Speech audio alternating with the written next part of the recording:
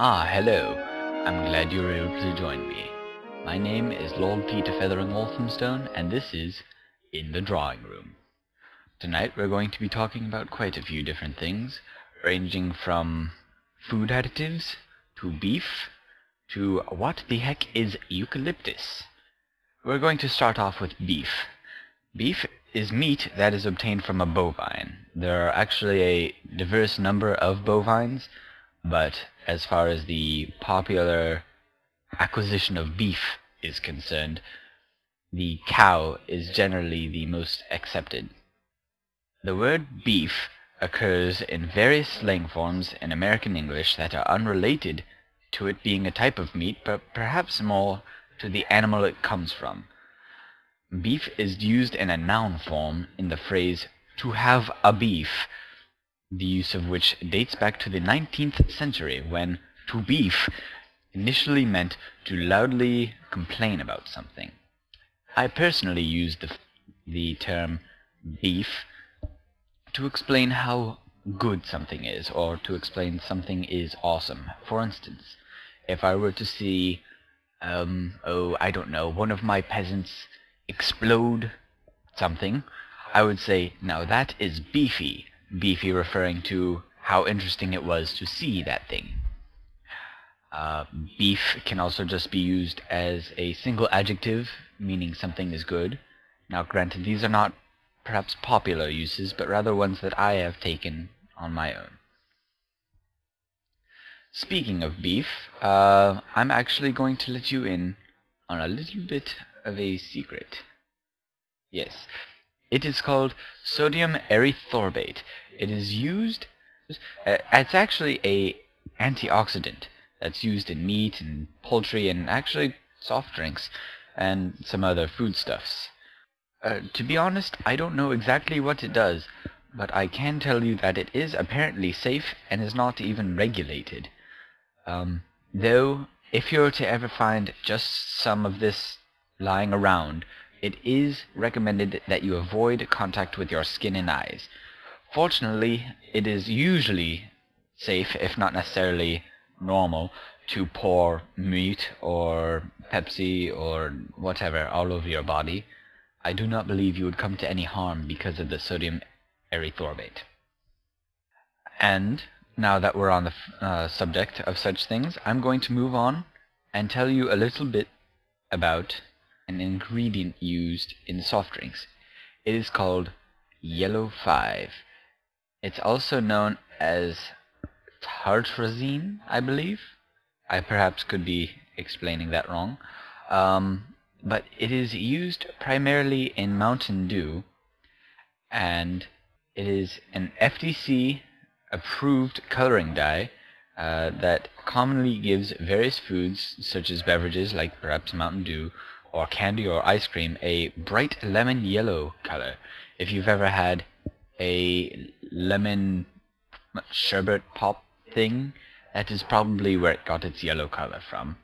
And if we had to edit that out, let me just say that Yellow 5 is not unsafe. You are perfectly safe using it.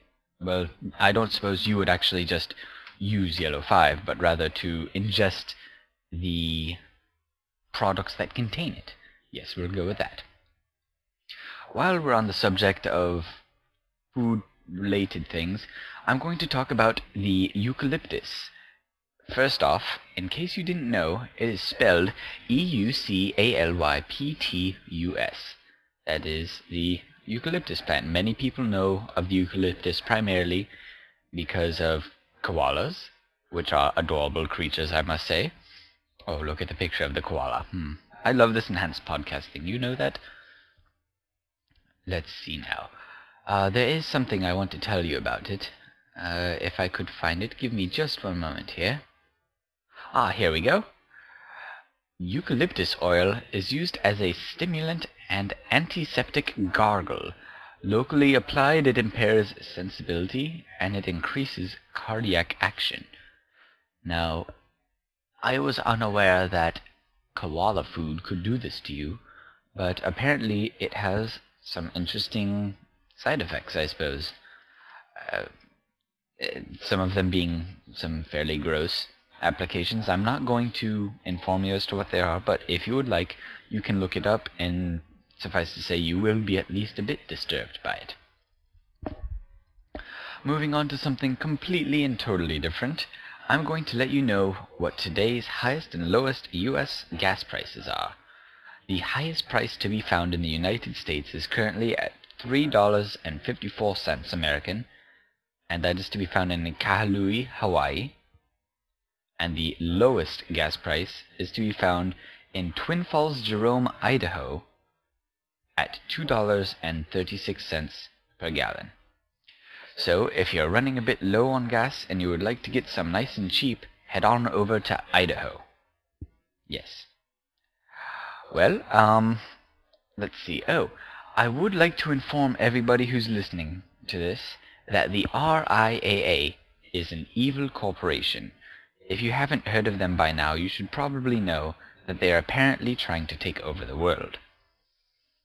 They sue pretty much anybody with a computer, claiming that they are file sharing, and, well, no, perhaps not everybody. They don't seem to sue people who can defend themselves, or people who are smart enough to just say no, or hide if they are file sharing, but that's not the point. The point is that these people are evil.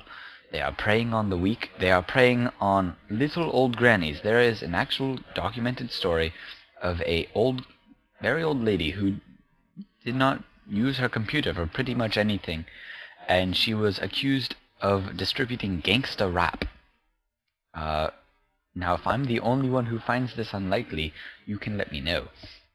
Also, very recently, it is found that the RIAA tried to sue a dead woman who has been dead since December 2004 for distributing many different songs, and needless to say, it wasn't her.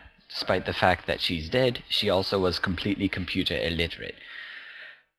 I think that everybody, from all nationalities and all walks of life, should rise up as one and slay the RIAA, because they are an evil, evil organization. To end on a happy note, I would like to let you know that I recently acquired a block of cheese and have been eating it. It is a sharp cheddar. I acquired it at a Publix, and I must say, such a fine block of cheese. If you are ever in the need of sharp cheddar cheese, I suggest you go and pick up a block from Publix. On an even happier note, we're going to end things with monkeys. We're going to be showing a collage of monkeys as I say this, and you are going to look at them and the glee shall just flow over your face. You will be incredibly, incredibly happy about it. Actually, while we still continue to have different pictures of monkeys on the bottom, I would like to inform you all that we are currently redesigning the Tea Time logo. We are in work, I suppose, with a number of different people, and one of them has given us a very, very promising new mascot. Once we decide if we will be using him or who we are using, we will let you know more, but I would like to let you know that it is going to be almost ridiculously snazzy no matter what it is. Well, it's been nice of you to stop by, but I'm going to have to leave now. Good evening to you all. This is Lord Peter Feathering Walthamstone in the drawing room.